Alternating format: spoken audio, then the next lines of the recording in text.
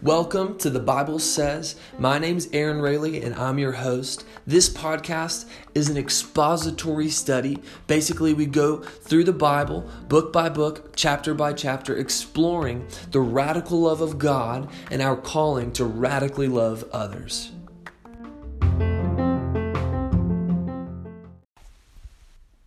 So this episode, we're reading from Psalm 40, starting in verse 1, and we'll go through as far as we can. But I want to explore the psalm that in the Passion Translation is titled A Joyful Salvation. This is one of my absolute favorite psalms because you see the writer go through this journey of exploring and realizing and gaining these revelations about what salvation is to the point of pure joy. And you can't help but feel it when you read it in this translation. Now, for those of you just who aren't aware, the Passion Translation is a newer translation. It's a dynamic. It's not a word for word literal. But I love it because in my own time of studying the original Hebrew, studying it along literal translations, he lays out the heart behind the original language. So I decided to use this translation because you get the essence and you get the emotion behind what David was writing when he was reflecting on the revelation of his salvation. So we'll start in verse 1. It says, I waited and waited and waited some more, patiently knowing God would come through for me. Then at last, he bent down and listened to my cry. What a beautiful way to start a psalm. You know, when we think about, a lot of times in life, we go through these seasons when we are up against more than what we're consciously able to handle.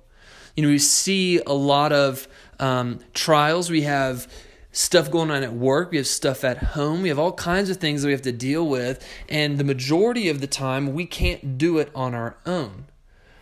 And so in this psalm, the idea of waiting, the word waited or waiting in the original Hebrew is the word kavah. And kavah means to wait, to look for, to hope, or to expect, to lie in wait. And so it's this eager longing for something. And so I relate to that. There are seasons and times in our lives when we're looking to the Lord for answers and we're waiting and we're longing, asking God to bring an answer. And through the patience of our faith, we'll see God listen. At the end of verse 1, he says, then at last he bent down and listened to my cry. So God hears your prayers and he stoops himself down to listen. In a very literal sense, Jesus came down to earth. But in the New American Standard Version, it says, and he inclined to me and heard my cry. So he intently listened because he cares about what you have to say. Continuing in verse 2, he stooped down to lift me out of danger from the desolate pit I was in, out of the muddy mess I had fallen into. Now he's lifted me up into a firm, secure place and steadied me while I walk along his ascending path. I love this. Let's just take a second to think about what it means for God to rescue you from a situation.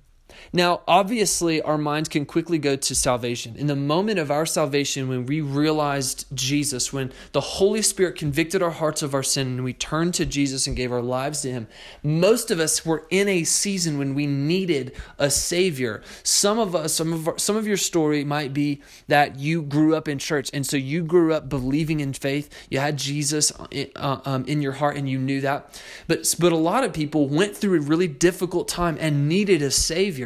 And so the idea of salvation being that moment when God pulls you out is absolutely valid. However, I want to go a little bit further, because salvation, that story, whatever your story is, whether it was an addiction that God rescued you from, or a broken relationship, or self-loathing, or depression, or suicide, whatever that was that God rescued you from, that wasn't just a one-time event. Most of us have many times in our lives when we need to be rescued, where we need a Savior. We need Jesus to pull us out of the desolate pit we're in and bring us back to life. So I believe David has had a couple of interesting things happen in his life that he needed a Savior from. Early on in his life, we have written from him that he actually used to fight off bears and lions when tending to his sheep as a little boy. So he's fought animals. One of the most famous stories, he killed Goliath. After he was anointed to be the future king, he was in hiding for years from King Saul, the current king of Israel.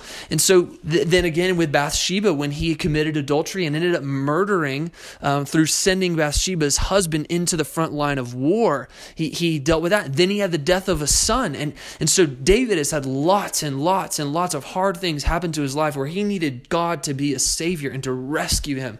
And so we can relate to that, though perhaps most of us haven't gone out killing wild animals to protect our flock. I don't know personally any shepherds, but maybe you are. Maybe you're a shepherd and you have to fight off wolves and lions. But chances are you do have realistic issues.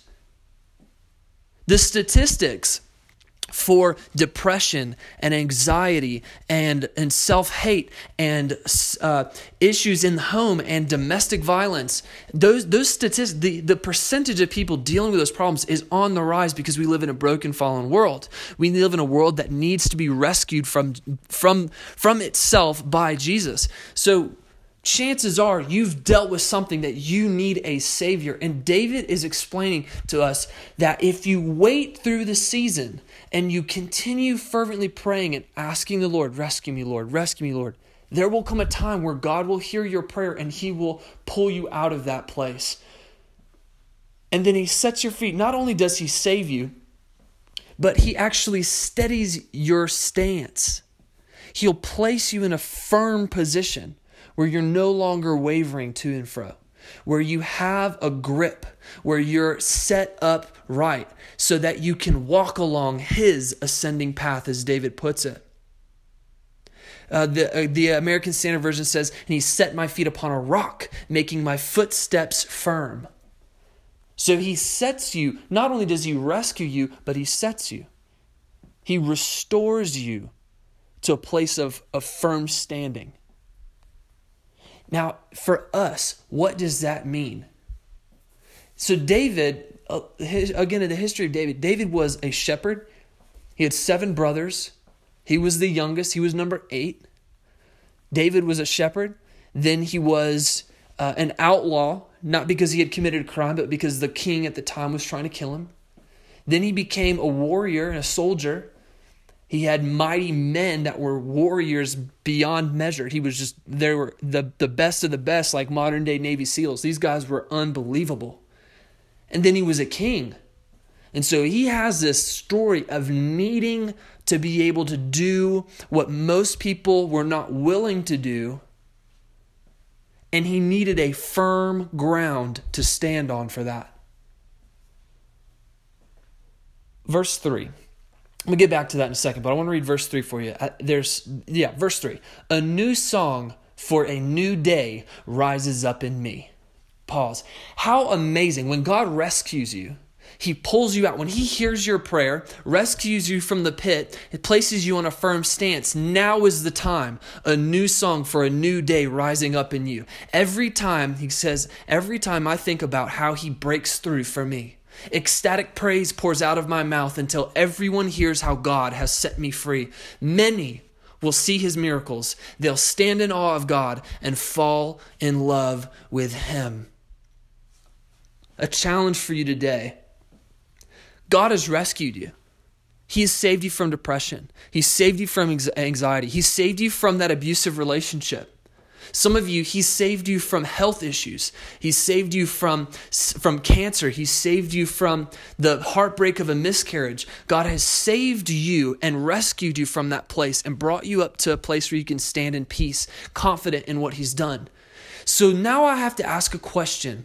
In light of Psalm 40 verse 3, has a new song for a new day risen up in you, or are you living with the song of the past from the pit? Here's what that song sounds like. God, I need you. God, help me. God, save me. I don't know how to get through this. I don't know if I'm going to make it. I don't know if my family understands. I don't think anybody understands. I'm alone in this. God, save me from this desolate pit. Save me from this muddy mess. That's the old song. Because when you've met Jesus and the Holy Spirit has come inside your life, now you're no longer alone in the pit because he pulls you out of it.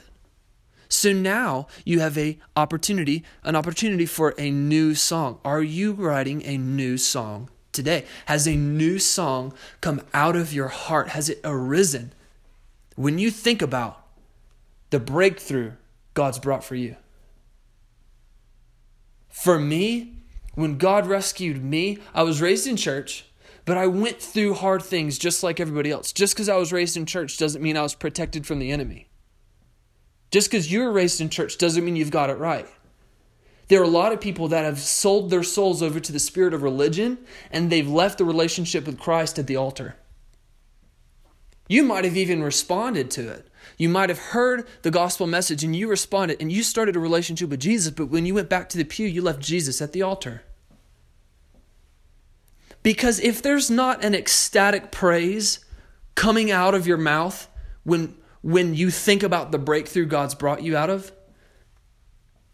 if there's not a fire in your bones, I would wager to say you haven't thought enough about your salvation. Are you saved? Absolutely. I'm not questioning that. If you believe Jesus is the Son of God, God raised him from the dead, he will return again. He's the only way to heaven. If you believe that, then you're saved. There's salvation. But have you thought about it? Have you fallen in love with your salvation? Because if you have, then everybody should know about it. Everyone hears how God sets you free when God sets you free and you walk with him from the altar. You know, in a wedding, the bride comes down the altar to meet the groom. And in a lot of churches, when an altar call happens, that's what's taking place. The bride is coming before the groom and saying, I do. I can't live without you. I need you. And you say your vows. I'm a sinner. I need a Savior. You are my Savior, the only one for me. So after you make your vow to the Lord, surrendering your life to him, has a breakthrough happened in you that's pouring out ecstatic praise from your mouth so that everyone may hear that God has set you free? Because here's what happens. When you allow the Spirit of the living God to propel your life forward, regardless of your dignity, regardless of the religion you're raised in, regardless of what your friends or your family may think, regardless of what job you have, when you allow the Spirit of the living God to push you forward, miracles happen, people's lives are changed, and people fall in love with Jesus too. He ends verse 3 by saying, many will see his miracles. They'll stand in awe of God and fall in love with him. Why will they see his miracles? Because it seems like the first part of this psalm is all about what God's done for David. Why is it suddenly switched to other people and how they will respond to God? Because he gets off of himself. He stops talking about himself at the second half of verse 3. Everyone hears how God has set me free. No. He doesn't say everyone hears. That's not all he says. Right before that, he says, the praise will pour out of his mouth until everyone hears how God has set him free. That fire in you, that salvation flame, that the Holy Spirit is alive in you, could, if you choose to let him, could be such a powerful momentum that the people around you's lives hear God has set you free. through your actions, through your words, through the lifestyle you choose, through what you decide to do or not do late at night, from what you decide to do or not do around your friends on the weekends, God will move through you to show other people that he set you free. And then many miracles will happen. Many will see the miracles. They'll stand in awe of God and fall in love with him. So what does this have to do with your dignity? What does this have to do with the way you create a stance for your life? Well, if your life is given over to religion, if you've given yourself over to the legalism of the church, that unfortunately happens when we create atmospheres of obedience. When religion is your relationship with God, when you relate to him through the rights and wrongs and through the law and through the religious system, when that is the place, let me tell you something right now, nobody is attracted to that. I don't know a single soul that decided to fall in love with Jesus because somebody did everything right. Jesus doesn't save people through the uprightness of others. He saves people because others see the grace on your life. You can do absolutely everything right and nobody will care. You have to show people that God loves them. You have to show people that God showed grace and saved you. People won't come to the cross unless they see that the cross means that they're accepted where they are and loved for who they are, and God can change them into who he wants them to be. People will not respond to your religion. They'll respond to your relationship. So which one is on display? That's the question. Are people hearing that God set you free? Are they seeing the miracles that God's performed in your life? Or are they seeing the religion that you swear an oath to? Because Scripture says that they'll stand in awe of God and fall in love with him if they see that he set you free. Are people surrounding you standing in awe of what God's done? Here's how they can do that. If your religion is your God, they will not. But if you display your relationship with God, they will. And how do you do that? Jesus said that they will know you're my disciples by your love for one another. Love is how people will see the cross as something desirable. Love alone. God's love for them. That's what draws them to the cross. God's love. Not man's religion. God's love. So much so that they'll fall in love with him. So we have to examine ourselves. We have to stand and look in the mirror and see what in my life is preventing others from seeing God's love through me. Maybe it's an attitude. Maybe you have a bad attitude. Maybe you ingest things that you shouldn't. Maybe you said the sinner's prayer, you accepted Jesus as your Savior, but you still have a drinking problem and you won't get help. Maybe your spouse doesn't think you love them very much because you're a little too aggressive at home. Or maybe it's not something as drastic as that. Maybe it's just you don't speak up when the Holy Spirit asks you to. One of my biggest fears in life is to be asked to do something by God and to not do it because I was afraid. That's terrifying for me. I would rather step out in fear, believing that God will move through my obedience to him, than for God to pass me over and choose somebody else to perform a work, to perform an act of love. So I look for opportunities. Do you look for opportunities? Are we looking for chances and opportunities to love people where they are so that they will see that God has set you free and they'll turn to the cross? Because that's what a life without dignity looks like. A life without dignity is a life completely devoted to the love of God being poured through our broken bodies into the broken body of somebody else. People will fall in love and stand in awe of God if they see that you love him and he loves you. I'm going to end with verse 4. Blessing after blessing comes to those who love and trust the Lord. They will not fall away. Because a lot of times religion will tell you if you don't do it right, at some point you're backsliding. If the standard is set up by religion, you backslide. If the standard is set up by a list of right and wrongs, a laundry list of things that you have to do to be approved by God, which is not biblical, but is the old law, is the old covenant. If that's what the church is set up to enable you to do, is to fulfill a laundry list that, by the way, Jesus already fulfilled on the cross, then you will fall away. But this says, blessing after blessing comes to those who love and trust the Lord, not those who obey and follow religion. They will not fall away. Those who love and trust the Lord, they will not fall away, for they refuse to listen to the lies of the proud. You know what dignity is? In this sense, dignity is pride. The Pharisees, in the New Testament, the Pharisees had a lot of pride. They had an arrogance about them. They performed religious acts and they did all the right things so that they could show others that they are the holy ones. But those who love and trust the Lord refuse to listen to the lies of the proud. Here's a lie of the proud. If you don't tithe, God won't bless you. That's a lie. Tithing absolutely is a mandate from Scripture, and you absolutely must tithe. But it's not in order to be blessed. It's actually an act of faith, but we can talk about that another time. The problem is the proud take the potential blessings and promises of God and turn them into acts and services and necessities to be in good standing with God. But God's love and God's grace is what puts you in good standing. Scripture says that faith is what counts us as righteous. I said that in the last podcast, that Abraham and Isaac, you can listen to that, and it's towards like the middle half of, or the end of the last episode.